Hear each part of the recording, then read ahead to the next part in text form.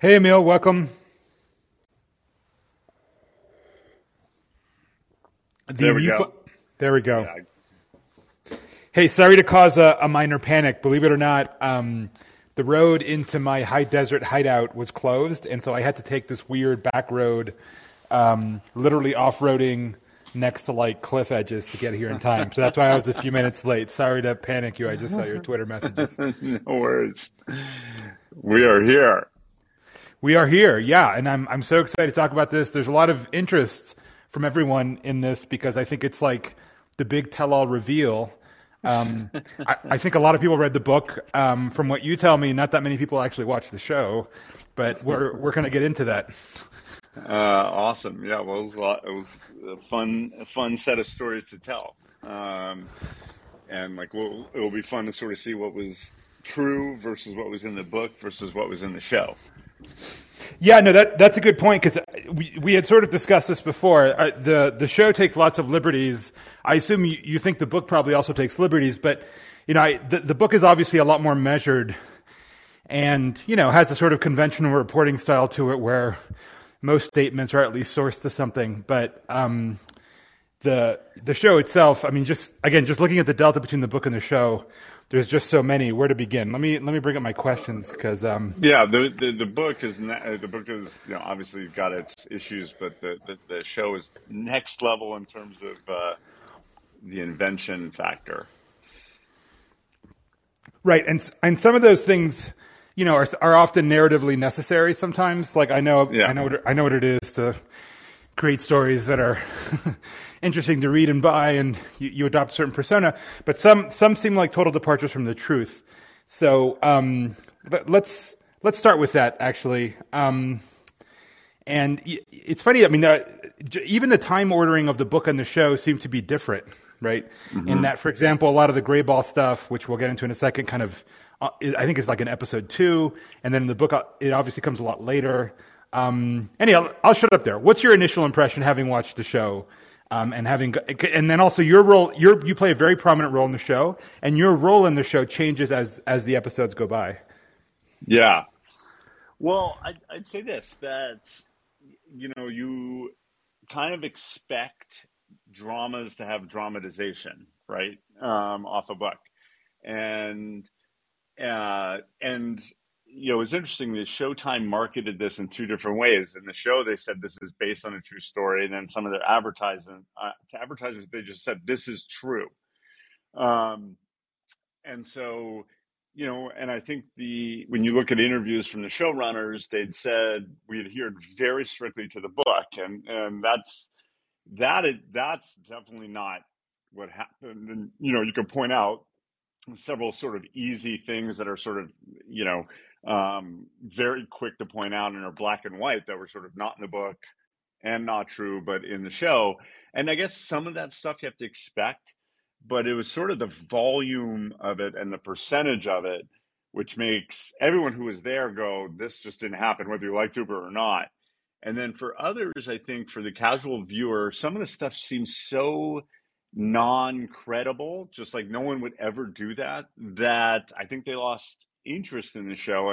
And those who compared it to We Crashed or The Dropout sort of pretty universally rated those shows better as more believable, just like I think people thought Bad Blood was better than Super Pumped.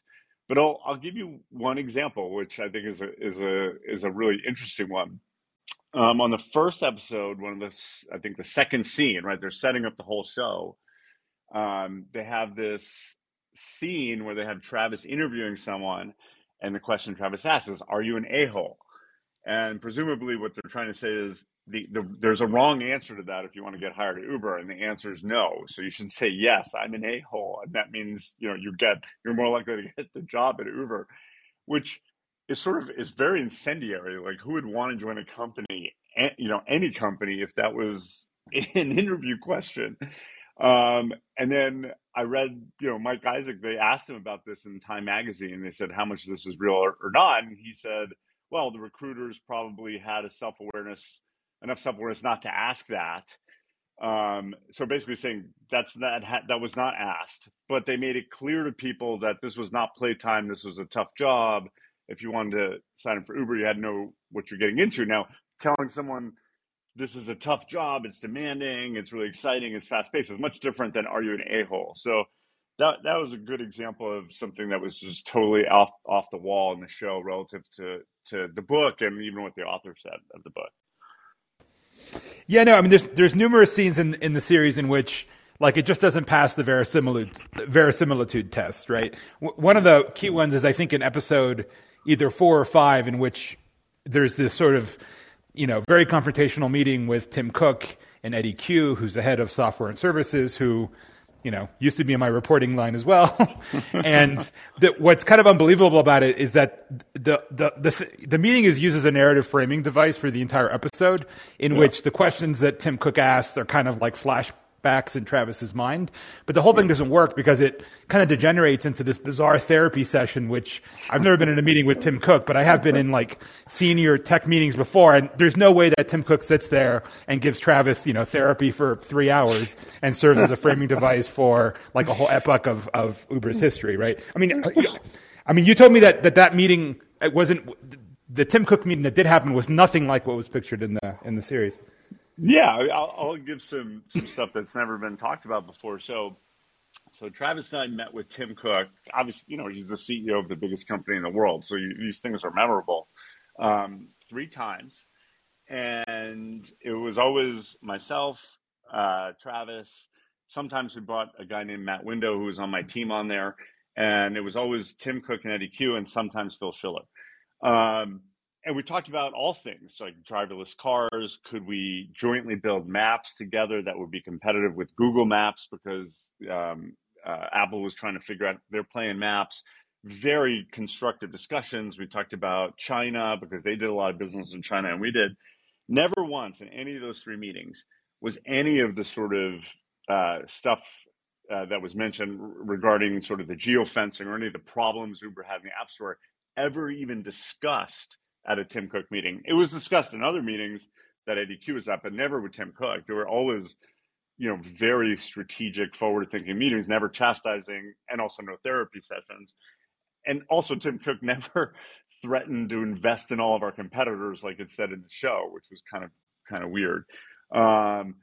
So that was just, I don't know where that came from. But one other interesting thing, Antonio, is that at the time there was an article, Mike Isaac wrote an article about that meeting in the New York Times, and he checked with our PR people, and Travis and I said that never happened.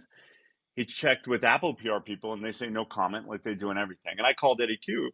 I said, Eddie, this never happened. He said, no, it didn't happen. He's like, yeah, but our policy is not to comment. So he had 2 no comments and 2 denials. So someone must have, invented what happened in that room by hearsay or something, and he published it anyway. And then that made the book and then made the movie.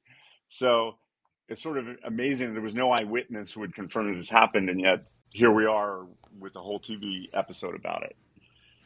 Yeah, I mean, if there's one thing that's super pumped, I think both the book and the series suffers from is, I think what's encapsulated in what's a Truman Capote quote, which is, I'm going to adapt his quote. Every great man has his disciples, and it's always Judas who talks to the reporter, right? And so in this case, it's clear that the storyline, and again, I never worked at Uber. I mean, I talked to a few Uber people early on, like to kind of cross-check a little bit, super pumped, and they confirmed a lot of the conclusions that you told me. But it just feels, you can tell that, I mean, I don't know. You don't have to answer yes or no, but I'm going to speculate that Bill Gurley was his major source for this entire book, and that the reason why he comes out of this massive hero who had this massive amount to do with Uber's success or failure is because he was the guy who was basically dishing to Isaac, and you see it in the series. It's like, aside from a few things on Greyball and a little bit here and there in terms of early Uber, most of it is really this kind of soap opera around the boardroom dealings of Ariana and Bill Gurley. And I just can't imagine, other than at the end when things got a little testy and they pushed Travis out, I can't imagine that like what Bill Gurley thought and did was actually terribly important in the day-to-day running of Uber. But I don't know. What do you think about Bill's role in all this? Yeah, I mean, well, he clearly is, a major source for the book, and Travis never got interviewed for the book, so there's that. But I will say, even for the show, Bill Gurley and Kosaka from Lowercase, who were both part of the coup, the Travis coup, if you will. They're friends with Brian Koppelman, and Brian Koppelman acknowledges that they're friends.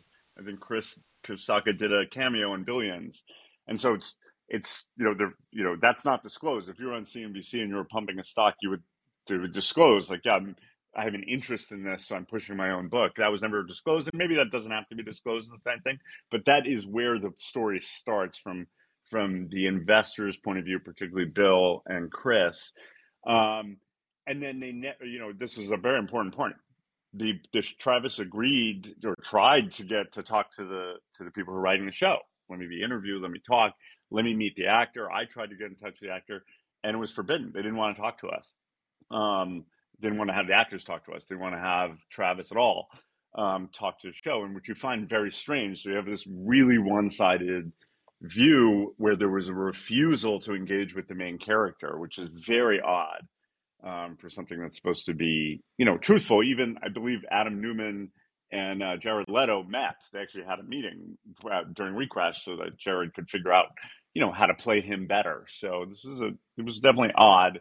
And Bill was important, certainly, to the company, but never as central a player. He just didn't show up to the office uninvited. That's crazy.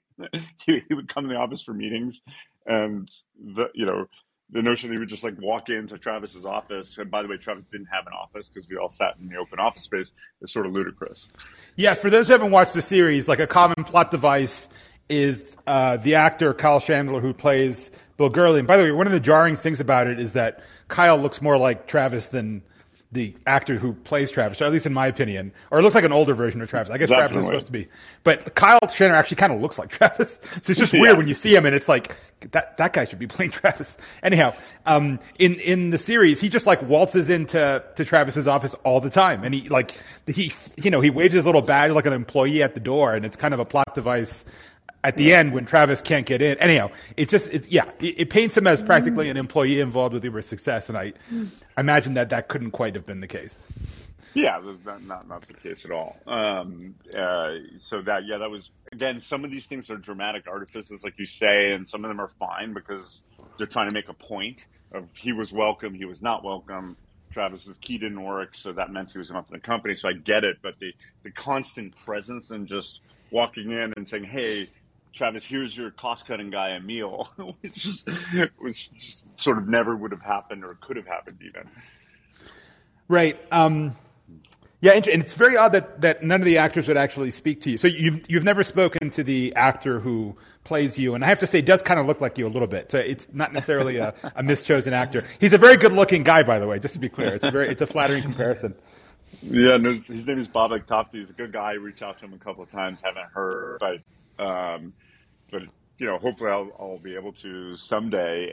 He is good looking and young, and strangely, like, I'm older than Ryan Graves, and the guy who plays Ryan Graves looks way older than Ryan actually was, and vice versa for me with Babak. So it's kind of funny. Yeah, the age thing is weird. Like it seems to me as if they were trying to intentionally age, or the opposite, depending on where Travis was. And like, were they?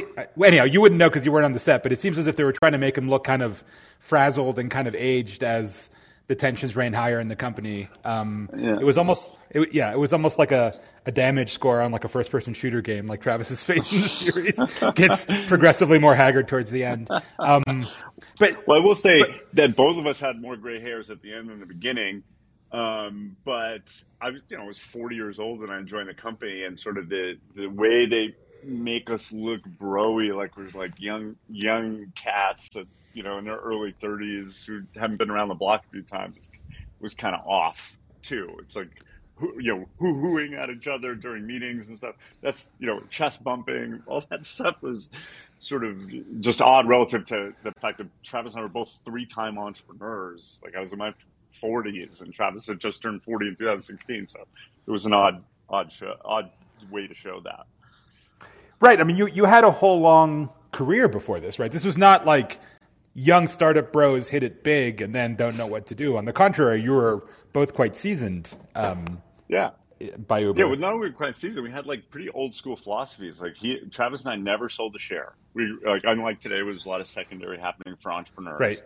We never did the private flights or anything. We were flying commercial, like economy in the beginning. We were scrappy because we'd been through many bubbles and bursts, he and I, and so we had a thesis and an ethos about how we wanted to build this company and to lead by example on some of those fronts. Yeah, I mean the whole broiness of it, it's weird because it's kind of a stereotype. It's not a totally false one. Even I would concede when I was at Facebook, which wasn't even that early. I joined a year before the IPO. It was still a little bit weird in that they had like stained, terrible smelling carpets. Every team had like a kegerator. Like it wasn't what was depicted in Super Pumped, but it was hardly the very picture of cold corporate professionalism either. I have to say. So that wasn't the vibe at Uber at all. What's depicted? I mean, look, no. So here's where there's some fairness to it, in that if your average workforce across 10,000 people is 25. And it was, right? Because we were hiring people out of college or just out of business school. And so, yeah, you had actually me probably being one of the oldest execs in the place for a long time at 40, 41. So the average age is 25, 26. You're going to have the sort of the cultural things that 25, 26-year-old want. We did have a kegerator at dinner, and it was locked until dinner time. So it's not like people were drinking during the day, but they were allowed to have a beer at dinner if they stayed past 7 o'clock. So there was some of that. There's certainly camaraderie, and people made friends because you're working in an intense environment. But Travis and I were deadly serious in the office. I mean, we were really playing with big numbers, with big bets all over the world. We were tired all the time because we were like working across time zones. So this wasn't, just sort of a party atmosphere. I remember even in Vegas where they say it was this bacchanal. Travis and I were like having pizza at the lobby pizza shop most of it, or getting coffee, or just not in the melee because we were working on other stuff. So, the keg throwing from a Vegas hotel room, that never happened, and that stuff took it to an extreme that just wasn't even credible. Was the thing about the stolen laptop that was both in the book and the series, did that actually happen? Stolen laptop. Stolen. I believe that did happen. Yeah. So I do think there was, you put 10,000 people, average age 26, in Las Vegas for a celebration about the company hitting a $10 billion run rate revenue milestone. And you have Beyonce, and you really do celebrate. When we'd set this goal out for the company, like, yes, the odds are some things are going to go wrong. But by and large, like every convention in Vegas of that side, so I'm sure there's no difference statistically than anything else. But for the large part, for by and large, for the 9,900 people, everything was fine. It was fun and normal. Yeah, and for those who haven't read the book or seen the series, the stolen laptop thing is that there was some Uber employee who was carousing with women who are perhaps ladies of the night, and they wake up and the laptops are gone.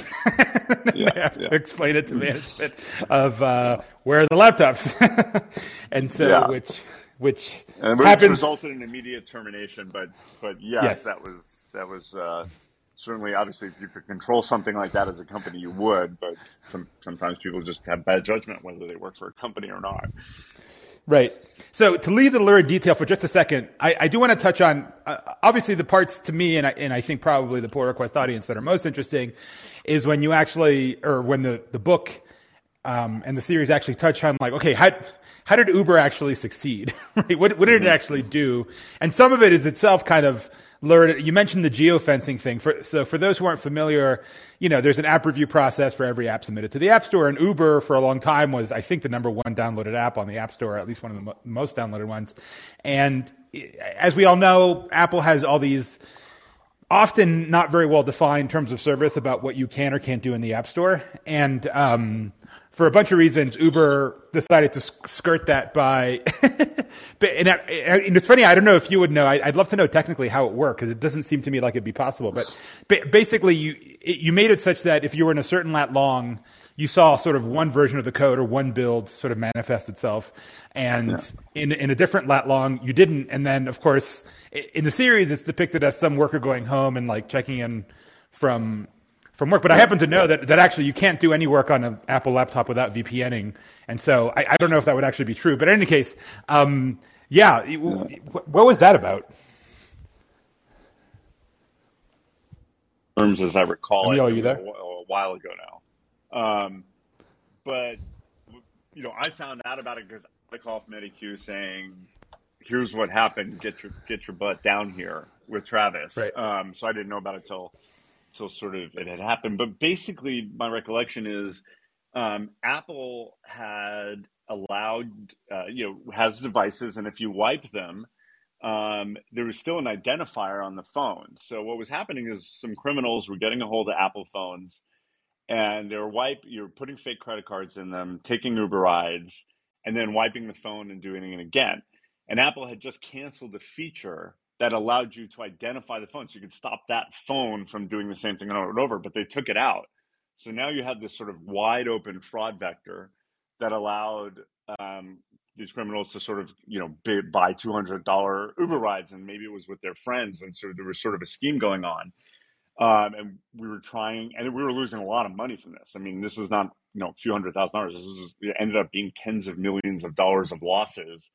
And I think what some engineers do, don't even know who, were like, well, we got to do this to protect so we don't go bankrupt. And, we're going to try to make Apple not see this, which is really dumb. But it was done. I'm not sure exactly how it was done. But yeah, we got called on the carpet for that. And, we went in, humbly and said, this was wrong. Will never happen again. And, it stopped, but it was certainly tense. And some version of that did happen. Yeah, I think I'd have to go into the book and see when the timing was. It's probably when Apple created what's now called IDFA, which is the ID for advertising. And that is different than the actual like hardware level device ID that used to be unchangeable. And that was considered a privacy improvement because you could actually change it. And I'm guessing the code made an the low level API call if it wasn't a certain lat long and not otherwise. And then they're like, static code analysis or whatever just looks at the API calls it's making, and they just never saw that API call if you were within the geofence and not otherwise. It's probably how it was done. Okay, but ultimately Apple fixed it too because they knew it was an actual problem for not just us, but from any any company that was selling stuff to an app. So they eventually figured out some way to abstract the exact phone ID from some and say that, well, this seems like an abusive phone, so let's not allow it to do certain things. So it was a real problem that they acknowledged too. But we were front ending trying to fix it for ourselves before they fixed it. Right, and again, the hack here, in case it isn't clear, I mean, at least as depicted in the series, was like imagine an Uber driver in China with like 100 phones in the trunk, right, claiming that he's doing 100 rides and charging for all of them when in fact there's one ride or no rides potentially. And anyhow, you could see how it would be hackable, and right. And at the time, again, it seems like ancient history, but Uber was attempting to actually work inside China, which is something that now no American companies even try to do. But at the time, it was a very ambitious goal for a company like Uber. Yeah, I mean, the China thing was wild, and the fraud vectors there in some parts of India were really serious and really expensive. So these things, with the amount of money we were spending, China has, I think, what's the statistic? 25 cities over 10 million people. In the U.S., we have 9 cities over 1 million people. Just to sort of think about the scale of China if you're trying to compete in China and the amount of money that requires from a subsidy standpoint and, what the fraud could cost you. It was not to be believed, the kind of money that was getting spent there. Yeah. The other interesting thing, maybe a slightly more white hat use of the same kind of aggressive use of the platform, was this whole gray ball business, which was sort of interesting. I guess Portland was the sort of the first battle in this. It's funny, sort of random side thing. I don't know if you know, or I assume you worked with Bradley Tusk back in the day. Sure. Yeah. So I've had lunch with him once. In fact, I think I blurbed. He wrote a book called The Fixer, which is actually a pretty good look into, I mean, not just Uber, but just, I think he was the campaign manager for Bloomberg's mayoral run in whatever year that was. And so, he is a fixer, basically. He's the guy who, at least according to his own book, I don't know what the real story is. He helped with a lot of the sort of legislative battle and political battle in New York, getting Uber approved for New York service. Yes. And anyway, the struggle depicted in the book is less the New York one and more, or the series is the Portland one, in which I guess they would have. I can't even imagine what agency regulates this, but whatever agency regulates this, like law enforcement effectively, although, undercover, calling Ubers and then sticking massive fines to the poor driver who showed up.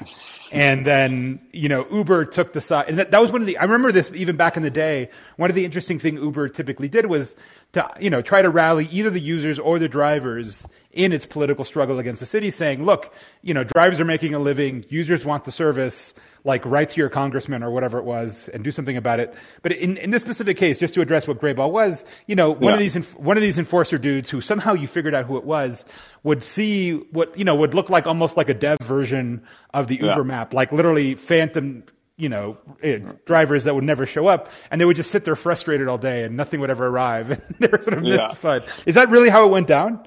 Yeah. So I read about Grayball in the New York Times. That was another scoop by Mike Gosig. Grayball's a complicated thing, and I'll tell you why. Every company that has an app or service has terms of service, and in the terms of service, we wrote that this app is not supposed to be used to call cars for reasons other than taking the ride, right? So that was the thesis, and we said, okay, if certain law enforcement or other actors are abusing the system by not abiding by that, well, then we don't have to honor their request for a ride.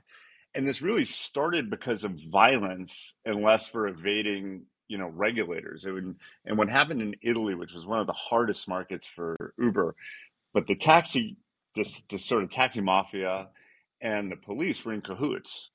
And so what would happen is the taxis would get the cops to order an Uber down a dark alley, and some poor driver would go driving down the alley and get roughed up, and sometimes worse than roughed up, just for driving for Uber. So one of the inventions was to say, like, okay, if there was a way to know who was abusing the app, whether it was law enforcement or some other criminal element, well, then we would not let them essentially see cars and order them effectively. And it was really for a driver safety thing where it started. And it was run through the legal department. There was literally a working group in legal department saying, is this legal? Let's make sure we can do it. Let's write our terms of service. And that was Sally Yu, who was the general counsel who ran that through. And it was like vetted 8 ways to Sunday, but it sounds bad. When you think about it in a Portland context, if you think about some driver getting their arm broken down an alley in Italy, in Milan, then it sounds less bad. But that's what it was. Interesting, because that's not the way it's represented at all. Of course, in the theatrics of the series, they're in like some dark bunker war room, and Travis orders it, and then what is considered like there's like these two kind of slightly whiny engineers who are the ones always raising objections to Travis's plans. They're kind of introduced in that scene. One of them would end up being the leaker leaking to this fictional journalist that I want to talk about in a second.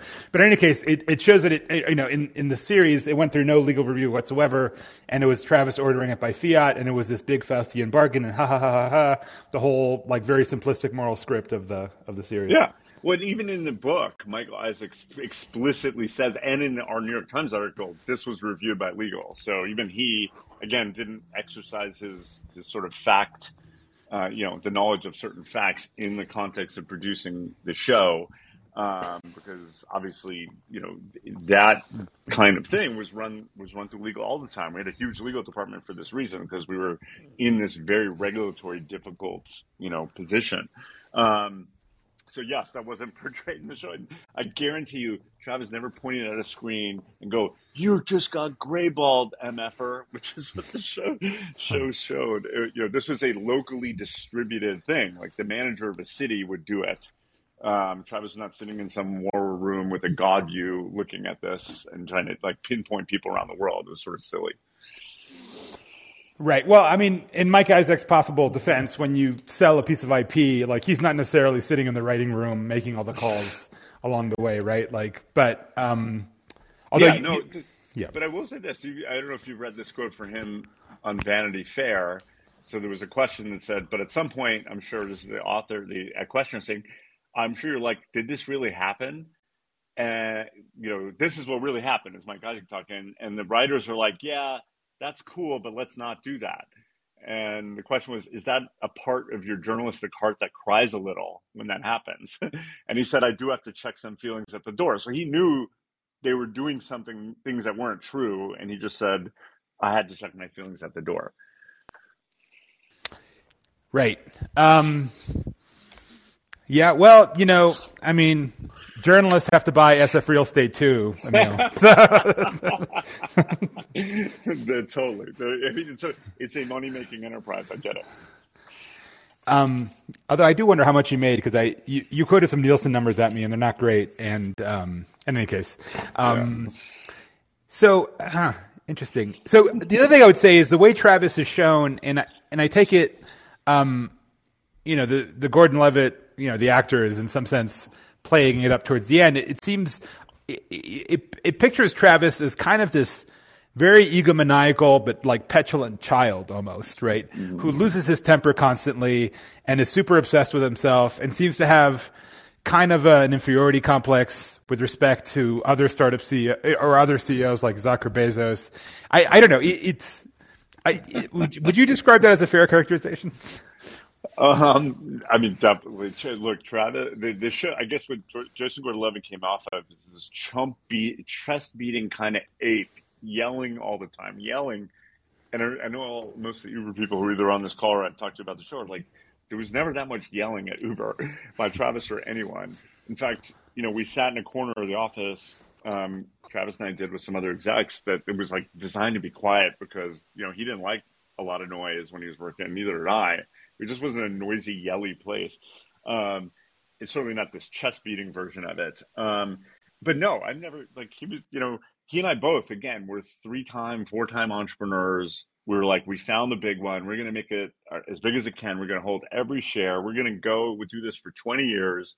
This is our thing. But it was never so that we could be like Bezos or be like Zuck. It was so that we could be ourselves. And we used to joke that a lot of companies would say, I'm the Uber of, dry cleaning or whatever. And we used to say, like, who would ever say that? You want to be your own company. I want to be the Uber of Uber. I don't want to be Jeff Bezos or Zuckerberg, whatever. We want to be us. So that sort of inferiority complex, and I think you can confirm it from people who work with Travis, he definitely did not have. Huh. Interesting. Yeah, because by the end, the TK character is totally losing it.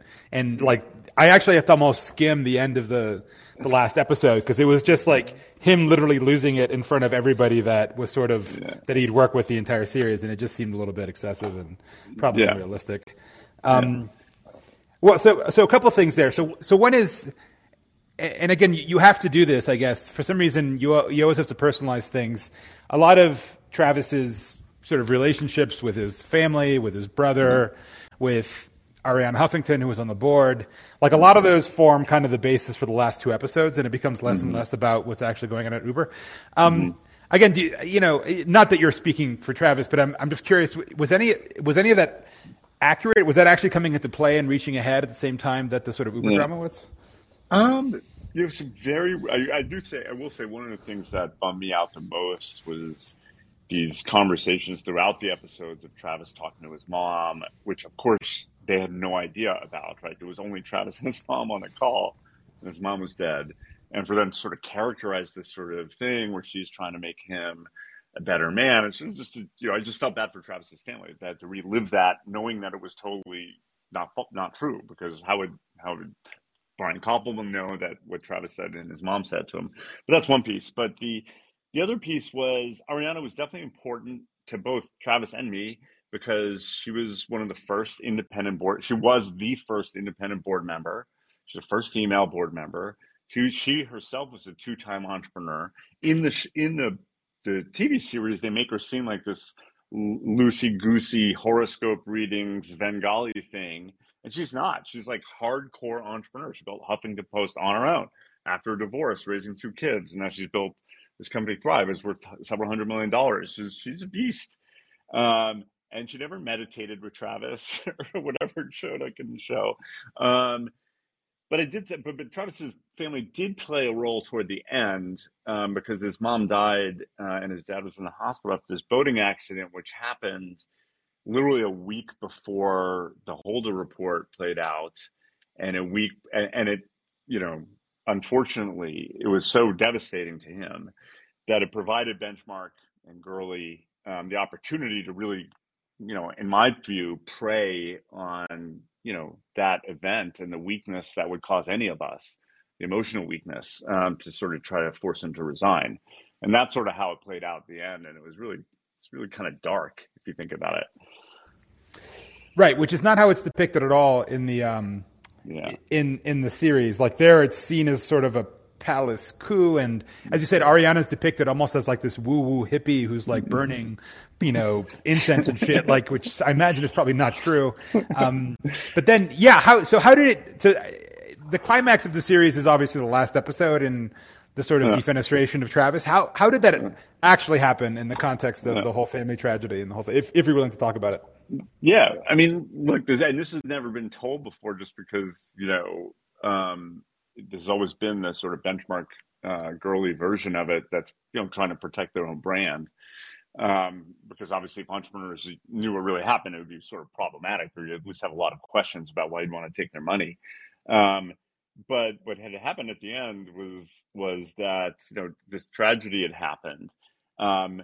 And then the Eric Holder meeting happened, where they read out the results of the Holder report, and it was recommended that Travis take a leave of absence to deal with the family tragedy, but also sort of reassess some leadership, tactics, and make sure he was ready for the next phase of Uber. And it was indefinite. It was agreed by the board unanimously agreed to it. He agreed to it. But the contours weren't set up. Like there was no interim CEO. There was nothing. So, Travis didn't show up to the office anymore, but he was recruiting this one COO candidate to hopefully take over and provide some leadership in his absence, because we didn't know how long it was going to be. And that's where Benchmark actually sent, goon style, Matt Kohler and Peter Fenton from Benchmark to deliver this letter, which they call in the show sort of a demand letter or something like that. It was a letter saying, we are going to smear you with these allegations unless you resign. That's what that was. And there's a quote in this book called The Power Law of Venture Capital and the Making of the New Future. I don't know if you see this, but Gurley actually talks quite a bit about this for the first time, where he makes this quote about this company called movie called The Movie Life. And he says, the alien escapes, it gets out of the box somehow, and ends up killing everyone on the spaceship, and it heads to Earth and kills everyone there too.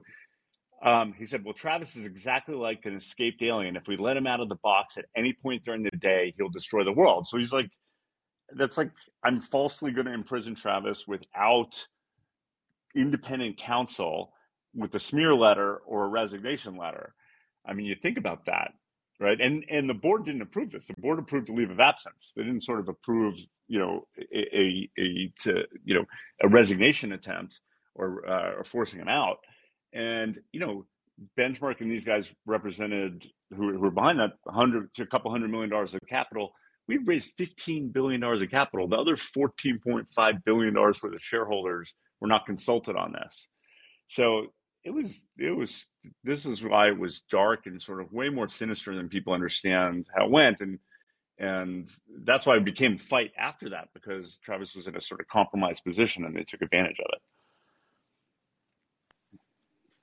Oh, so I didn't actually realize that was Matt Kohler and Peter Fenton who were like, I mean, in the series, they're almost depicted as almost like interns, but I guess they're considerably more senior than that. Interesting. Yeah, and I remind people Benchmark's an equal partnership. So that was, they were partners with Bill Gurley, Peter Fenton, Matt Kohler. Also, Sarah Tavel and Eric Vishria, right, who obviously could have had a say in stopping this if they wanted. I don't know how they voted or whatever, but, those 5 people are the ones who hired their own PR firms, their own white-collar criminal law firms, their own Stanford Law game theory professors, on their own. Not the board hired them. Benchmark hired them sort of in their long-term effort to oust Travis. And this was sort of also depicted, described in this book, the Power Law book. It was a deliberate strategy before the Holder report to get Travis out by any means necessary. I mean, imagine your investor made $10 million in paper profits, sticking white-collar criminal lawyers on you and whispering to the media that, y'all are criminals, you're going to jail. and then scaring all the other investors. Is really some devious stuff. That does not sound pretty. I mean, some of that's actually, so it's funny that, the series, we shouldn't characterize it. It's completely one-sided, right? I mean, it does make fun of the enforcement people. It shows the plight of the drivers who get shut down by enforcement and like, why are you doing this? What I guess are now the Matt Kohler and the Peter Fenton characters actually are initially not on board with it because they realize that they'll be perceived negatively in the community because being anti-founder is kind of a cardinal sin in Silicon Valley, at least these days. Yeah. So it does depict all that. So I'm curious, the show is very, I would say it's almost cliche, right? In the sense that it doesn't even rise to the Aaron Sorkin level of kind of like traditional, like what is the sort of narrative gloss that you expect in a Netflix series. Like it actually is a little bit more of a throwback to like old school tropes. So like at the end, you actually do have this closing credit scene where every major character is depicted like with the real photo and the actor photo and then what happened after. And you can tell they're sort of picking sides in that those who are depicted as the good guys in the series end up well and those who are not do not, although there's still the thing of, damn it, Travis is actually doing pretty well with this whole ghost kitchen thing, right? Yeah. I'm curious what is it? It's funny, a few weeks ago, I actually did like a PayPal reunion thing in which basically every founder of PayPal except one was on this same show that you're on right now. And, I didn't know how that would go down because, if you read the book in question, The Founders, which I think is a much more interesting book than Super Pumped, there was still a lot of heat back then, right? And coups and all that stuff. Yeah. So do you think, not that I'm proposing it, but do you think you could do like an Uber reunion with all the characters and people will get along, or would it actually turn into a total shit show and a fist fight if you did it? I mean, I don't think there's reconciling with Benchmark given sort of the severity of how this went down. And also it might be different, I would say, Antonio, if Uber stock was trading at $100 a share or $100 billion. I know Benchmark, when they ousted Travis, they sort of promised, they tweeted out this thing, primarily for employees and investors, say, we believe in 2 years, by 2019, Uber will be worth $100 billion without Travis and Emil and all these guys. And of course, today it's worth $50 billion 5 years later, right? So it'd be different if everyone had won at the end. And the saddest part about it is kind of everyone lost. Benchmark lost, the employees lost, the investors lost, we all lost, sleepless nights and reputation, everyone lost. And so I think the notion that we'd get back together in some, Brady Bunch reunion type thing is unlikely. But more and more, I will say this, that employees and executives who've left the company, whether it's Tuan Pham, who was the CTO for years and years, are realizing that the mistake that was made by Benchmark and some of the investors and how that's really caused a lot of value destruction. And, some of those people have come around, but I can't imagine that the ego would let Bill or Benchmark ever sort of atone for that mistake. How about the Uber crew? Like, what's your relationship with Travis, or Ariana, or anybody else in the series? Yeah, I mean, my relationship with Travis, godfather and my daughter, we're friends. Our 80-year-old dads are friends, so we're tight. I'm friends with Ariana. I'm an advisor to her company. I see David Drummond every once in a while. Another thing, David Drummond was sort of gone from the board for all this, right? He resigned in 2016. I'm friendly with him. Garrett and I run into each other now and again. Ryan and I text one another now and again. But it's not, Travis and I have the strongest relationship, I think, there at the exec level, but that's about it. Yeah, it's one of those interesting things that often, like, you spend time in the trenches and sometimes that's like sticks as a lifelong relationship. And sometimes you remember it nostalgically as like this golden period in time, but somehow your paths diverge and like it just doesn't quite happen. I've definitely had that with some of my co-founders or experiences at Facebook or whatever. It's like, sometimes it's a lifelong bond. Sometimes you both just keep it as this nice memory of this time you worked together and that's the end of it. It's weird how that works. I just remember, by the way, that Chris Sacca, by the way, appears in my book because he was an investor in my little YC company. And anyway, I won't add to what I said there, but he was He was a tricky character to have as an investor, I have to say. Yeah, I mean, he's a very good investor, but had a lot of feelings about the company and sort of a lot of power plays, and at the end, I think collaboration with Benchmark, he's smart, so we had a tough shareholder base. If I had to do it all over again, I think the thing I would have done differently is just figured out a way to sell some of get some of these early shareholders who are getting nervous because they saw all this paper gain. Get them out, get them liquidity so they can go move on. Because the late stage investors who invested when we were worth 50 billion, 60 billion, 70 billion, needed us to triple from there. And they understood what they were getting into, that the business was getting harder because we were making more progress and doing eats and we're doing a lot more things. So that's sort of something I teach and talk to young entrepreneurs about, is if the company grows too fast, you actually have to be careful about existing investors not sort of getting gun shy and getting loss aversion, where they start to get scared, and so better to get them out with some liquidity if you can, so that doesn't impact you the way it did us. Yeah, I mean, you mentioned it before, and it's funny, I had this conversation with my girlfriend, who's the founder of a CO now, and she's totally come of age in the current startup bubble, which maybe is coming to an end before our eyes. But in any case, where secondary liquidity is just considered assumed, like, oh yeah, of course founders can, raise a Series B and then cash out 10 million. It's like, what the fuck are you talking about? Like, there's no way you could do that at any level of the fundraise as little as like 5 or 6 or 7 years ago. But suddenly there's all this liquidity on the table that there wasn't before. And I mean, the way you're framing it, it's like a good thing. And I guess it can be for some, but on the other hand, I'm saying it for investors, not for entrepreneurs. Get the investors to sell if they're, they had their gain, here's a couple of $1 billion that you made in profit, go buy your third house in Tahoe, whatever, just leave us alone while we try to go build this company for the next 10 years. That's what I was saying. But funny anecdote though, just to show you how frugal we were at the time. I bought dinner for Travis for 4 years because he had no cash. So we were running around town, and I was fronting him money because, we had this old school ethic, I know, of not getting liquidity until we can give everyone else liquidity, right? That was the principle. We're going to be in the boat with you. And yeah, that's changed a bit. It's funny. I had a tweet go semi-viral recently in which I said that, it's hard to take this whole, venture capital doom and gloom when people are considering $10 million rounds, seed rounds. Like, I'm old enough to remember when 500K was like a healthy. That's what the seed round of AdGrock, my little YC company, was on a $3 million poster pre, I can't remember. And that was like middle of the pack YC, but considered perfectly respectable for a seed round. And there was some troll dudes, obviously young kid, said, oh yeah, old man, what, you walk to school on the snow? Both of us like, no motherfucker, you're just living high on the hog in this bubble. You have no idea what like normal life is like, and you think the present day is normal. And it's like, it isn't. And by the way, last I checked, all the big like behemoth, Titan, landmark companies were all founded in that period, not this period. Like show me what amazing unicorn, with radically new consumer or like hard technology is actually coming of age in a world where a seed round is $10 million, because it doesn't seem to be happening as far as I can tell. Anyhow.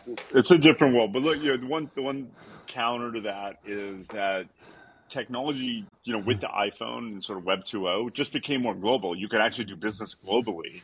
And that required more money than before, right? If you're an e-commerce player, you could just do more things globally now because, more of the world is connected. So there is just, there's just more money that you can do stuff with now than there was back then. Yeah, I mean, the global thing is interesting because, the whole like tired Silicon Valley trope is like, oh, we're changing the world. And it seems like kind of a joke, but then it's actually true in the case of companies like Uber and Airbnb, for the reasons you said, like literally, a Travis butterfly flaps its wings in California, and then in Milan, you've got some guy getting his arm broken because he's going against like the local taxi mafia or whatever. Or in my case, I'm a Spanish citizen. I wrote Chaos Monkeys living in a series of Airbnbs in Barcelona. And I have to say, Airbnb kind of destroyed Barcelona in the sense that I think it was its biggest European market, and it basically turned all of like the old town of Barcelona into one massive Airbnb hotel / theme park. And like entire buildings were just full of like English lagerlouts and like Swedish tourists and whatever. And the city just stopped being a city. I mean, there was even signs hanging from balconies and the whole thing. And it's like, I used to joke, it's like, Airbnb killed the city way faster and quicker than like Franco did during the Civil War, right? Like it was just literally in the span of months, the very character of the city completely changed. And it's all because of, a bunch of coders inside some building in Soma. And they're probably not even in Soma anymore, but it's interesting. Yeah. I think that's true. I will say one other thing in the show, like I was telling you, is like you've been great with all that effort. The other thing in the show is like we're in the world changing business, and what was funny about that is that Travis and I both thought when entrepreneurs would say we're changing the world, that was really douchey to say that. So, like. What we would say is like we're trying to change transportation, like try to make it more modest, and we would enforce that when people work there. It's like don't tell people we're changing the world. We're just transportation, just because we thought it was. And again, that's part of this chest beating, bro-y portrayal in the show that sort of missed the mark on things like that. Yeah, well, yeah, people don't actually want the reality because often the reality is actually a lot weirder and crazier than the sort of very simple stereotype. But it's funny. A lot of the show reminded me again, and this time I will sound kind of like an old fart. Like that period in like the early aughts from like 2010 to like 2015 in Soma. The creamery was there. All the companies that mattered were within like a 5-block radius. Yeah. SF was totally different. The whole anti-tech backlash, Trump, media, whatever bullshit hadn't quite happened yet. And it was just such a feeling of both promise and excitement and energy. And you could just tell like, man, like big things are happening. Like it's not quite clear where this was going. Like we're on this train that's just speeding out of control. And it's funny. You go back to San Francisco now and it's not that at all. Yeah, no, I remember those times. They were so heady and so fun and optimistic. And I remember, in one period of time, I'd interviewed to be, Travis's right-hand man, chief business officer at Uber, sort of a similar role at Airbnb and a similar role at Spotify, all within a month. Like all those companies were just growing and getting started. And it was, and then Dropbox was hot. I mean, all these things were happening right at that same moment. And it was really optimistic in San Francisco then.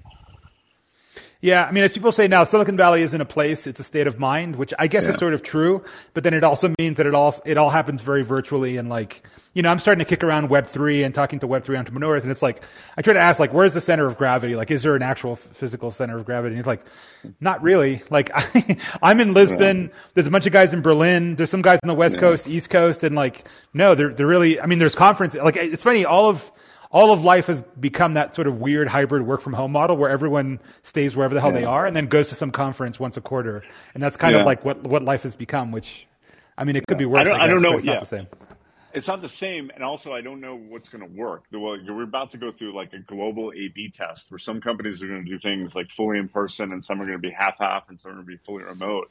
And we'll see like what's working, which companies work and not and don't work. And if that change, or is it a type of company that works better in one of those three, directions or not? But yes, the in-person excitement thing has not been there for a while, really anywhere. Yeah, and I have to imagine to well-funded companies like I've started at like early stage teams where it's like the product lead, me or whatever, and like 4 or 5 engineers and a data scientist and some sales ops guy, right? And man, in person really does make a difference. Like it's a lot easier to build shit when you can like lean over to the engineer and say, hey, what the hell's going on with this? And you spend 15 minutes at the whiteboard and you solve the problem and you move on versus everything being like, you look at your calendar, it looks like a fucking game of Tetris going on. You're on like 10 Zooms a day. It's like, I don't necessarily mind it. It doesn't drive me crazy like it drives other people, but it loses a little bit of the magic. And I think the product velocity is actually lower than the alternative. I agree with that. I remember, some of my best moments at Uber were just like I was about to go home and then I see some like commotion in a conference room and I walk in and people are like debating this like really important topic and you'd have missed it, right? And you got to contribute and you get to see how people's brains work and you get to potentially solve hard problems collectively. And so that is something that I don't know how it gets replicated in the new world. Yeah, I mean, in theory, right? Everyone takes the weekly offsite to some interesting location, and it all happens at once, and then you go back to your respective homes. I don't know. That's what the GF does these days with her startup, and man, it feels kind of odd. But we'll see. Interesting. Well, Emil, this has been a very interesting conversation. I don't know if you got everything off your chest that you wanted to. One thing we occasionally do with guests that aren't going to, precipitate weird behavior is maybe have callers come up and ask questions. Do you feel comfortable doing that, or would you rather not? Yeah, sure. Yeah, No, sure. there's no question. I'm not Okay. okay answering. Or Okay. if I won't, I'll say I'm cool. Anyone asking? Okay. I mean, this is like the Looney Tunes cartoon, so I can always reach out with the cane and like yank the person off stage because Colin allows that. So anyone who's listening who wants to make the use of social audio instead of just passively listening to a podcast and come up and ask Emil a question about the series or Uber or anything else, by all means, come on up. Let's see if anyone decides. What I found is actually people get pretty bashful, and it's rare to actually have, even with like super interesting guests that normally would get lots of questions. Nobody's asking, huh?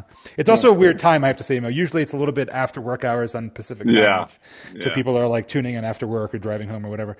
It looks like nobody's coming up. Fascinating. That's fine. Huh. Okay. I'll give you a few more observations, then you can Sure. you can let it go. But there was other weird parts of the show where like Travis had this girlfriend, I guess. Yeah. Yes. Angie, and I never met her, and so she wasn't part of the Uber story. And I think Travis said they'd broken up even before Uber started, or maybe in the first year. But they have her throughout the show, and then they have her overlapping with Gabby, none of which was true. And they did a lot of weird things with their character, like they had her asking Travis for $100 million, which she never did. She's a really kind person. I met her only at Travis's mom's funeral, but I don't know what they were trying to do with that. But there was a bunch of weirdness, and I did think the weirdness contributed to like, what is this show trying to do? And it stretched the truth, and maybe that wasn't harmful to have her sort of be this recurring character for 10 years throughout the Uber journey, but it was strange, and I don't know if it added anything. I was going to ask you about that, but I didn't want to get too touchy. I mean, so for those who haven't seen the series, so there's like the previous girlfriend who is positioned as kind of like the moral conscience / slightly more principled super ego of Travis, who like chimes in. And when Travis is breaking down into some, egotistical tantrum, which again is probably an unrealistic representation, the Angie character would like yank him out of it while also being kind of mercenary and again asking him for a huge amount of money, which is weird because of course she's, from what I looked her up before, this is a very successful entrepreneur in her own right. Yeah. And doesn't seem like the sort of person who'd be like asking a former partner for money, frankly. But then she was contrasted to the sort of young hottie character that Travis wooed at a concert. And yeah, it just introduced this sort of romantic element. And it's funny because you see this a lot in a lot of these tech stories. They try to introduce like the romantic, erotic element. And it's like, man, do you know what tech life is like? It has like none of that. There's like zero in the workplace. So so that's when I saw that happening, I'm like, man, this sounds hard to believe. So it sounds like that was not actually how it all went down. Not even remotely close. But maybe it was trying to show that Travis had a relationship and he had this different side to him. I don't know, but it was again, I haven't talked to Angie about it, but I'm sure she's like, what the hell? Like I didn't ask anyone for $100 million, and there was a lot of those things where they really kind of came after some people, which I didn't think they would. Austin, who's a recurrent actor, part in the show, they have Susan Fowler, Jordan spilling her guts, and Austin basically saying, deal with it, which would never have happened, ever have happened. So it's just stuff that they just added in there gratuitously. And Austin was an early, if I'm getting the story right, was an early Uber employee, and she herself had a sort of interesting backstory, and Travis kind of helped her get out of her. I believe she had either drug or alcohol issues, and Travis helped her get out of that and stay sober and become a successful Uber employee. Yeah, she was a major success story. It's one of the stories that's like Travis is most proud of, and we as a company were. Is like the idea at Uber was that you could be anything. You didn't have to graduate from college. If you were willing to work hard and you were smart, and you were willing to sort of try different roles, like there was a place for you at this company. And she was a great example of that, and she succeeded. She actually rang the bell when the company went IPO. So she was like a central part of that story, coming from nothing and having this problem. And so she was present in the show probably more than she was at the company, but they sort of put her in this really bad situation, which wasn't accurate, which I found odd. Okay, well, so we do have a caller. We have Patrick. Let me go ahead and take the next caller. There we go. You're on the air, Patrick. Cool. Can you hear me? Yes. Yep. Awesome. Yeah. Thanks for doing this, Emil. I appreciate the opportunity to ask you a question. What would you have done like differently with Uber, like you and Travis, as far as like product to like make it grow more than where it's at today? Just kind of curious on that. Yeah, I mean, I think had we kind of continued, there's a couple of things that would have happened. Number one, we were when Travis and I were gone, we were way ahead of DoorDash in food delivery in the U.S. Way ahead by like 3 times. And today, I think Uber's even plus Postmates is less than half the market share of DoorDash. And what that changed is not only sort of a loss of value, but DoorDash now is doing Dash Mart, and they're doing lots of other things that Uber Eats is sort of not doing as well because they're playing catch up on market share. And I think we probably would have done an Instacart competitor very quickly as well. So would have had probably at least 3 lines of business now and been sort of the market leader in the 2 that we're not today, which is food delivery in the U.S. and grocery delivery in the U.S. And you're talking about, that being a company that's multiple times the size and value that it is today. But those were the ideas, that we were going to be the urban logistics network. That was always what Uber was: moving people, moving hot food, moving things, moving groceries efficiently around the city, because we had this, this network that could get things from one end of the city to the other faster and cheaper than anyone else in the world. Well, thank you, Patrick. So just to follow up on that, Emil, if you're willing to opine, what do you make of Dara's leadership, who was the post-Travis situation? I do think so. Let me start with the good stuff. I think Dara is a good diplomat, and he's a calm presence, and the company needed that diplomacy and calm presence after what we went through in 2017. I just think it got dialed back into like being passive. And that's what the Uber culture has become. And that's why sort of most of the great people have left there and gone on to other exciting things. And it became less competitive and less passionate and so on. So I think while you had to dial it back a certain way, and Dara was good for that, it went from wartime to peacetime overnight. And the company hadn't won yet. And I think that's something that investors, particularly Benchmark, missed. They thought that this was a machine and would just keep going. All you need to do is like decapitate the top, and then PR would be fine, and the company would just like grow to infinity. What they realized is like we hadn't won yet, and it was the proof point was DoorDash literally turning market share from being 1/3 of Uber's to 3 times Uber's, Lyft gaining market share, Ola in India gaining market share. All these things started to lose, and then Dara started to say things like, "We want to be number 1 or number 2 in every market." Could you imagine Travis Rice saying we want to be number 1 or number 2 in every market? It was sort of this, no, we want to be number 1. We might end up with the silver medal, but damn it, we're going for the gold medal. And that sort of is a good example of the difference between this sort of leadership and what we had back then. Yeah, it's funny that business of like that whole business of like a wartime versus peacetime CEO is like one of these weird MBA truisms that I don't know that I've ever quite believed, but it's definitely true that there's definitely people who are adjusted to war or the thought of war, and those who kind of aren't, I guess. And yeah, I think there is, in that it's that when you're hyper growing, it's war because like everything is designed against you, right? The societies don't want to move that fast. Regulators want to cramp you down. And, there's just so many battles to have. Now, when a company becomes like Expedia or Verizon, it's got its place and it starts optimizing. And remember, that's where Dara came from. Expedia, and the number 1 player in that market was Booking.com, which is 10 times as big or 5 times as big as Expedia. And what they did is they had a wartime footing. If you've ever met some of the people over there, they're extraordinary. They started to do creative things like buy out a whole floor of hotel rooms, take the balance sheet risk, and then use effectively surge pricing to make profits on it. And they made buckets of money by taking risk and doing new things in new ways. And then they became globally dominant. And it's like literally started at the same time, same business, 2 different approaches. Interesting. Okay, we certainly have a bunch of callers. I'm gonna try to cut us off at 2:45 because I know we're already over time, Emil. But let me so maybe try to keep the questions short, please. So Arati, you are up.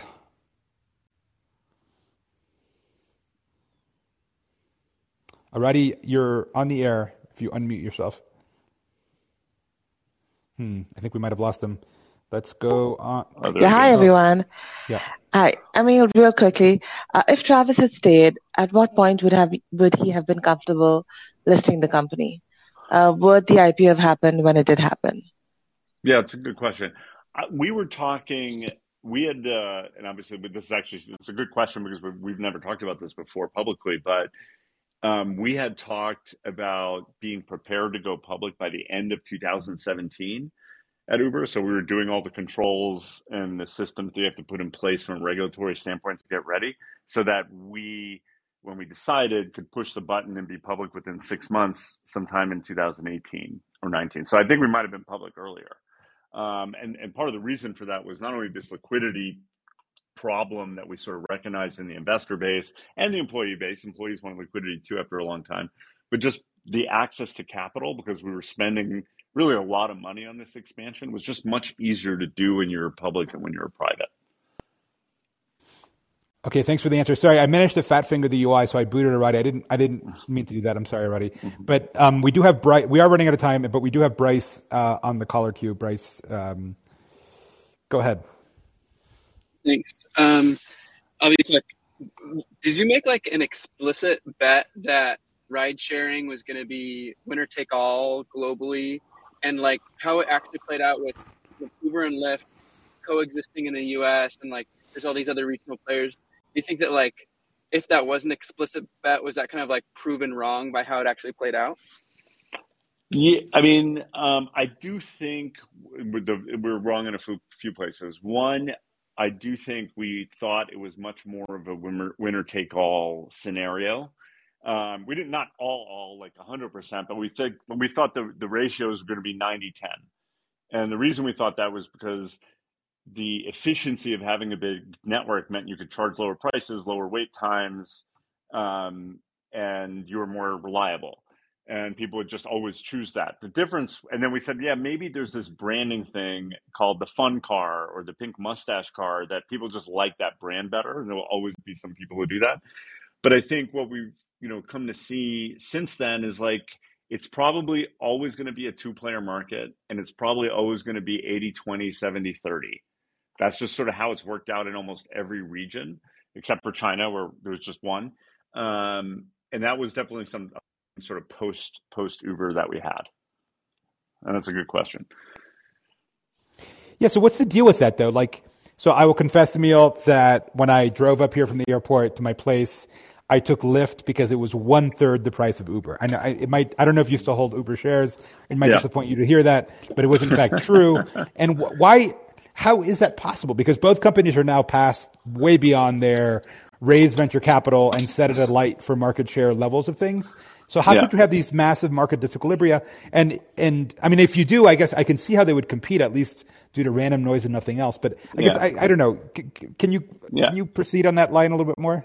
Yeah. So interestingly, most people are not price shoppers. Most people are speed shoppers. Like, so, you go into the app, if the car is going to take 6 minutes versus 3 minutes, most people, it's not all, would say, give me the 3-minute car, even if it's 20% more expensive, right? That may be different on a long ride, like you're talking about through the airport. But generally speaking, that was a fallacy. People were sort of not less price comparing, at least certainly earlier, and more time comparing. And then mostly they just weren't comparing at all. They just like had a brand and they kept using it. In terms of why the price differential is so wild now, it's, the algorithms just sort of do their thing in weird ways. And one of the observations I've had of late, where both companies have talked about this massive driver shortage, Travis and I joke about it, you're like, well, the surge pricing was meant so that there was never a driver shortage and there was never a demand shortage, right? You raise price until there's enough drivers on the road where there's fewer consumers who want to pay that. And you don't have a driver shortage. That's how it works. But for some reason, these algorithms for both companies have just gotten weird, where they do things like you experienced, Antonio, and there's this driver shortage that they're paying into instead of just raising price to the point of diminishing returns. So I don't know what's going on and why that's happening. I mean, in theory, if you wanted to quote unquote fix the market, and just make it more efficiently clearing and leave aside, to whose benefit. Yeah. It seems as if you would facilitate, you'd want one app that would actually compare both markets, and both driver and rider could actually compare both markets and opt for either the higher or lower price depending on what they want. Yeah, and the apps tried to do that. So there were some apps that tried to sit on top of Uber and Lyft to do that. It just all failed. No one used them. But yes, in theory, that's a business school. Like, yes, in theory, that efficient market hypothesis should work. The other thing, which I've always believed that Lyft has done and is still doing, is they kind of bluff on wait times because they have a smaller network and they know that this time waiting thing is it's a decision for riders. They sort of shave like 3 minutes on average off their pickup times. And I think they still do that. That in terms of the price fare difference that you experienced, though, I don't have an explanation for that. And it's funny, you see large fare differences even between cities. For a while, LA was super expensive. I remember I flew down there for an event, and the Uber to get me to where I was going was more expensive than the flight from San Francisco. It was like $130 to get from LAX to West Hollywood, and the flight was like $98 or something on United. And it's like, what the fuck, man? This is just too expensive. Yes, you look for yellow cab, I guess, right?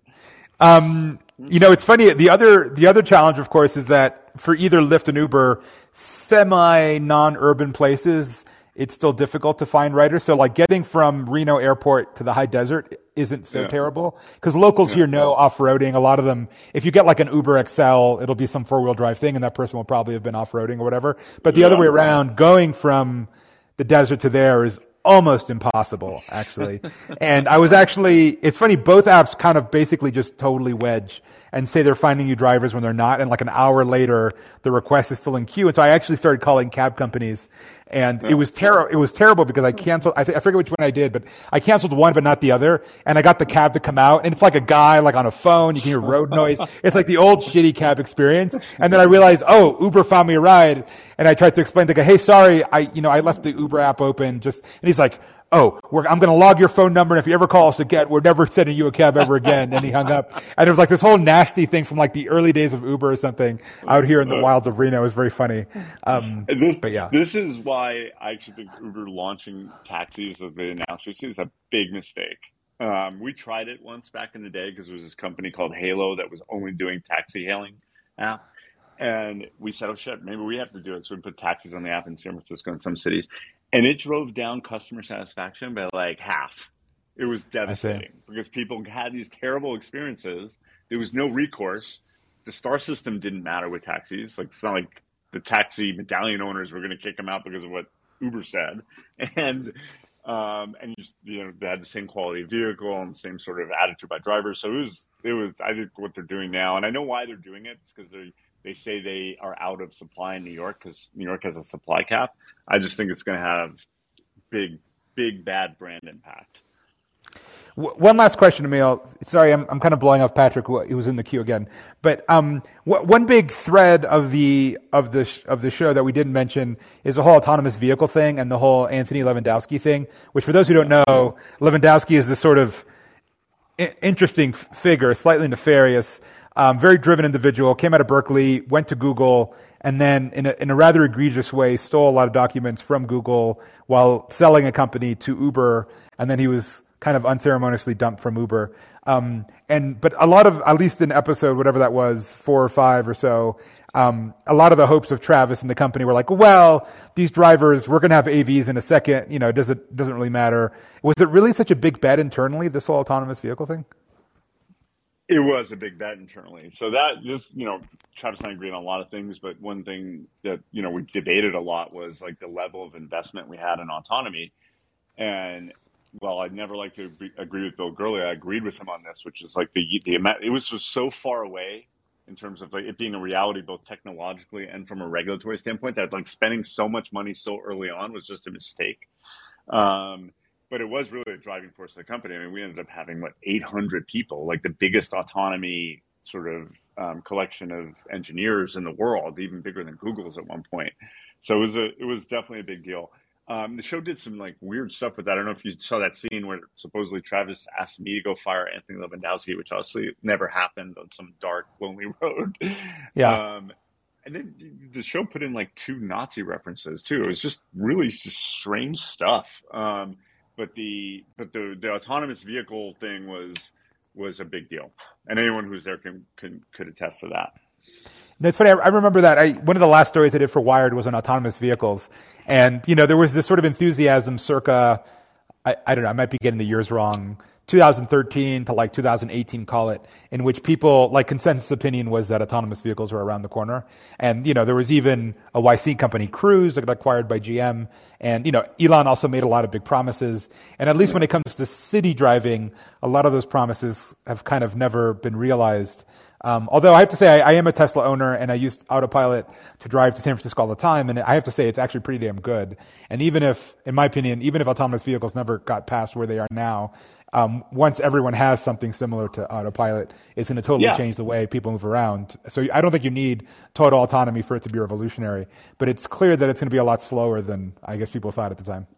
Yeah, but for Uber, autonomy, yeah, sure, partial autonomy about making the driver safer and so on, would be good and advantageous to the experience. But the whole, from the cost standpoint, the idea, like, you can't take a driver and have out of the car unless the car can literally drive itself, right? So It's sort of binary in that respect. Right. No, it has to be right. It has to drive as well as a human in like the hairy streets of San Francisco, which is a hard nut to crack. In fact, if you drive around San Francisco, it's funny. Tesla does no street driving or training because it has a different way of doing ML. Yeah. But a lot of companies, like, you just drive around and you still see a bunch of LiDAR cars zipping around, and it's just odd because they haven't actually, at least as far as I know, they haven't shipped like a production fully autonomous city vehicle. Although, again, I don't want to be snarky or cynical about it. I assume it'll happen at some point in the future, but it just does seem like those cars have been around San Francisco for a good long time. And like the only commercial thing I've seen of it is, once again, Tesla with its Autopilot, which it's funny, if you post about it, all these both Tesla lovers and Elon haters come out, and just like your mentions become a complete fucking fiasco. So I've stopped doing it. Like, I think I claimed that Tesla's Autopilot was like level 3 autonomy, which in my opinion it functionally is, but officially it isn't. So anyhow, this whole debate about whether it's level 2 or 3, it's like, dude, this car just drove over the what the fuck you call it, that is magical. And if everyone has this, like, it's obviously going to change everything, right? Like, that's really what matters. But in any case, so I see that Patrick's been waiting very patiently. So you know what? Last question, and then we'll let you go, Emil. Okay. Patrick, right. You're back for round 2. Nice, thank you. Yeah, can you talk about what it was like to operate in China, and kind of what led you guys to ultimately leave that market? Yeah, man, let me tell you. Uber China was the most thrilling experience in my career, above everything else I did at Uber and generally. And it was a lot more optimistic in 2014, 15, 16 in terms of U.S.-China relations. Zuckerberg was going over there to try to convince the president to let Facebook exist. All the investment banks were trying to get a law passed so they could open sort of their branches there. Uber was like, actually, we were in existence there. We weren't shut down. So there was a lot of optimism that maybe, we were going to become sort of this global economy, and China was going to start playing fair in terms of intellectual property and letting foreign companies compete. So it was really exciting, but the Chinese competition stuff is no joke. I mean, the things they do from a competitive standpoint are, the tactics which are accepted there are way, way beyond anything that would be acceptable in our country. And therefore it was thrilling. But I will say this, that because transportation is such a city-based thing, like mayors care about transportation. I went to meet mayors and do these tea ceremonies with them all over the country. And every mayor wanted Uber to exist in China because they didn't want a monopoly. They didn't want just Didi. They wanted Uber and Didi because we would keep each other honest. And for them, they just wanted their citizens to be able to get affordable, reliable rides around the city. So it was really fascinating that maybe at the top level, they didn't want American companies doing too well, but at the bottom level, at these mayoral, city level stuff, they really wanted us to continue existing. So it was really, really fascinating in that respect. It's funny that, again, the series and the book Super Pump so take me back to that period. I mean, you remind me of the fact that back in the day, American companies did actually try to enter China, and there was a whole debate about like how much would you kind of bend the knee for the sake of the Right. Chinese government? And like, Google was actively censoring results, but Facebook would take this brave stand. Zuck made a vow to himself to teach himself Mandarin. I mean, there was all this excitement about entering China. And as far as I can tell, every American corporation has basically given up on China, and that's the end of it. And China, other than a geopolitical threat, doesn't even feature in our news cycle anymore. Yeah, it's gone. I mean, the notion of a thawing of relations is dead. It's just gone, and it changed literally from 2017 to 2020, and it was over. And and I used to say like, well, I mean, who cares, right? Like, fine, the Chinese block us out, but their ability to actually create consumer product that anyone would use, at least until TikTok, was pretty limited. And then, of course, TikTok has upended that. And if you look at things like engagement stats, like they're at least within certain age brackets, it's way higher on TikTok than it is on Facebook, for example. So I'm curious what you think about that, because obviously it's asymmetric. Like our apps can't operate there, but theirs can't operate here. Should TikTok be banned, for example, as one question? Getting into sort of national security sort of questions. I do think that it's curious that our social media apps are not allowed in a country of 1.3 billion people. But so there's some just fairness there that concerns me. In terms of the data that TikTok gets about Americans through their habits, yeah, there's some concern there. But I don't quite know what to do about it. Like, imagine trying to rip TikTok out of 50 million teenagers' hands right now in the U.S. You might have people take to the streets. So I don't know what the answer is, Antonio, on that, but I'm thinking on it.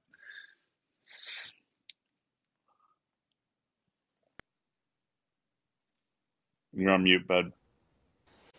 Sorry, no, I think I'm talking to you via Starlink, and I think the satellites are not correctly aligned. Sorry, I missed the past 10 seconds, but in any case. Yeah. I said I didn't know. I don't know what the answer is there, because it would be good to have some reciprocity in terms of our social media apps going there, but that's not happening. So what do we do about TikTok? Well, we have 50 million teenagers in this country and maybe 200 million in the Western world that are using this app every day. What are you going to take it away from them? How does that work? Maybe you could do some open source algorithm thing. Maybe there's servers in the US you could do so that the data doesn't go back to China. Maybe there's some form of that has to work. But I don't know what it is. Well, I mean, India banned it, right? I remember I was working a branch at the time, and we work with a bunch of companies, and so we'd have visibility into, for a bunch of reasons I won't get into, but into what apps users were actually using. And from like literally one day to another, the TikTok curve just flatlined like a heart attack patient. So, and India's a bigger market than ours, actually. And so it is possible, but it requires a level of political conviction that I think the United States probably doesn't have right now. Yeah, and it has to, I'm just, it's probably incorporated. The U.S. part of TikTok is probably incorporated as an American company, and they're going to say they have due process, and it'll go through something. It's not just you can just shut it down by fiat in a country like the U.S. I don't think. Yeah, I mean, this really hints at the bigger question, which is like, to what degree should the United States effectively impose its values on the outside world by having certain policies in place? I mean, you see it even now. With Elon making certain commentaries about the new content moderation for Twitter policy for Twitter, and he was palling around with, I forget what DPA officer from the EU or whatever, and he said something to placate them, which seemed to run counter to actually what he had said about following kind of a 1A pattern, a U.S. First Amendment pattern to free speech policy. But it comes down to the question, like, well, what does that mean? So what? Are you gonna follow the laws in some authoritarian government and effectively aid and abet the government censoring its own people? Or are you going to say, well, no, I mean, and again, nobody in the Western world can say this now, American values are better, and if you don't like it, well, then build your own Twitter, and that's the end of it, right? Right. Which, again, nobody can say these days, and so we're just kind of stuck. We're kind of stuck. Yeah, we're stuck. I don't know how this sorts out, but I'm sure you're going to be doing a lot more podcasts about the Elon stuff, because it's probably one of the most fascinating sort of, political business things that are clashes that are happening in the country right now. Yeah, well, actually, last week's guest was Renee, who's a free speech disinformation researcher, and the Elon thing was a hot topic. Then I'll let you go, Emil. I know we're way over time. Thank you for being generous for your time. I'm sure it's warm and sunny in Florida where you are, and you have way better things to do than talking into this device. But thanks again for your time, Emil, and thanks again for your sort of frank appraisal and going down memory lane. I imagine memory lane in this case is not always such a pleasant trip, and I'm sure maybe a reminder of some things you'd rather forget. Now getting truth out there and celebrating the employees who built that business and worked their asses off, and making sure that they don't feel like they weren't part of something important, because they were, and it was a great place to work for 99% of the people there, and it was something they'd always be proud of. That's important to me. So it was worth doing for that alone. Yeah, and I can definitely confirm. I know quite a few former Uber people, and there definitely is a feeling, and this is not true of every company, by the way, of like mafia is perhaps not the right connotation, but there is an Uber vibe to people, and that it marked their lives and the way they do things, and it's like a relationship they've kept for the rest of their lives, and it's kind of marked their lives later on in life. And it's funny that definitely did not come out in the series, unfortunately. But in any case. Thanks again, Emil, for your time. And next week, let me just do a plug. I'm in Miami. However, I'm interviewing Tyler Cohen and Michael Gross, who have a new book out called Talent, about sourcing talent. And it's going to be a really weird time. I'm not quite sure why, but Tyler is in some weird time zone. So I'll be transmitting from Miami and talking to Tyler at, I think, 8 a.m. Eastern time or something. But Tyler Cohen, if you don't know him, is probably, in my opinion, the best podcast host working right now. He's a brilliant guy, and it's probably going to be an interesting podcast guest. So I'll post a time for that next week. But in any case, thanks for joining, and thanks again, Emil, for see you, man. See you, man. Bye. Bye. Bye.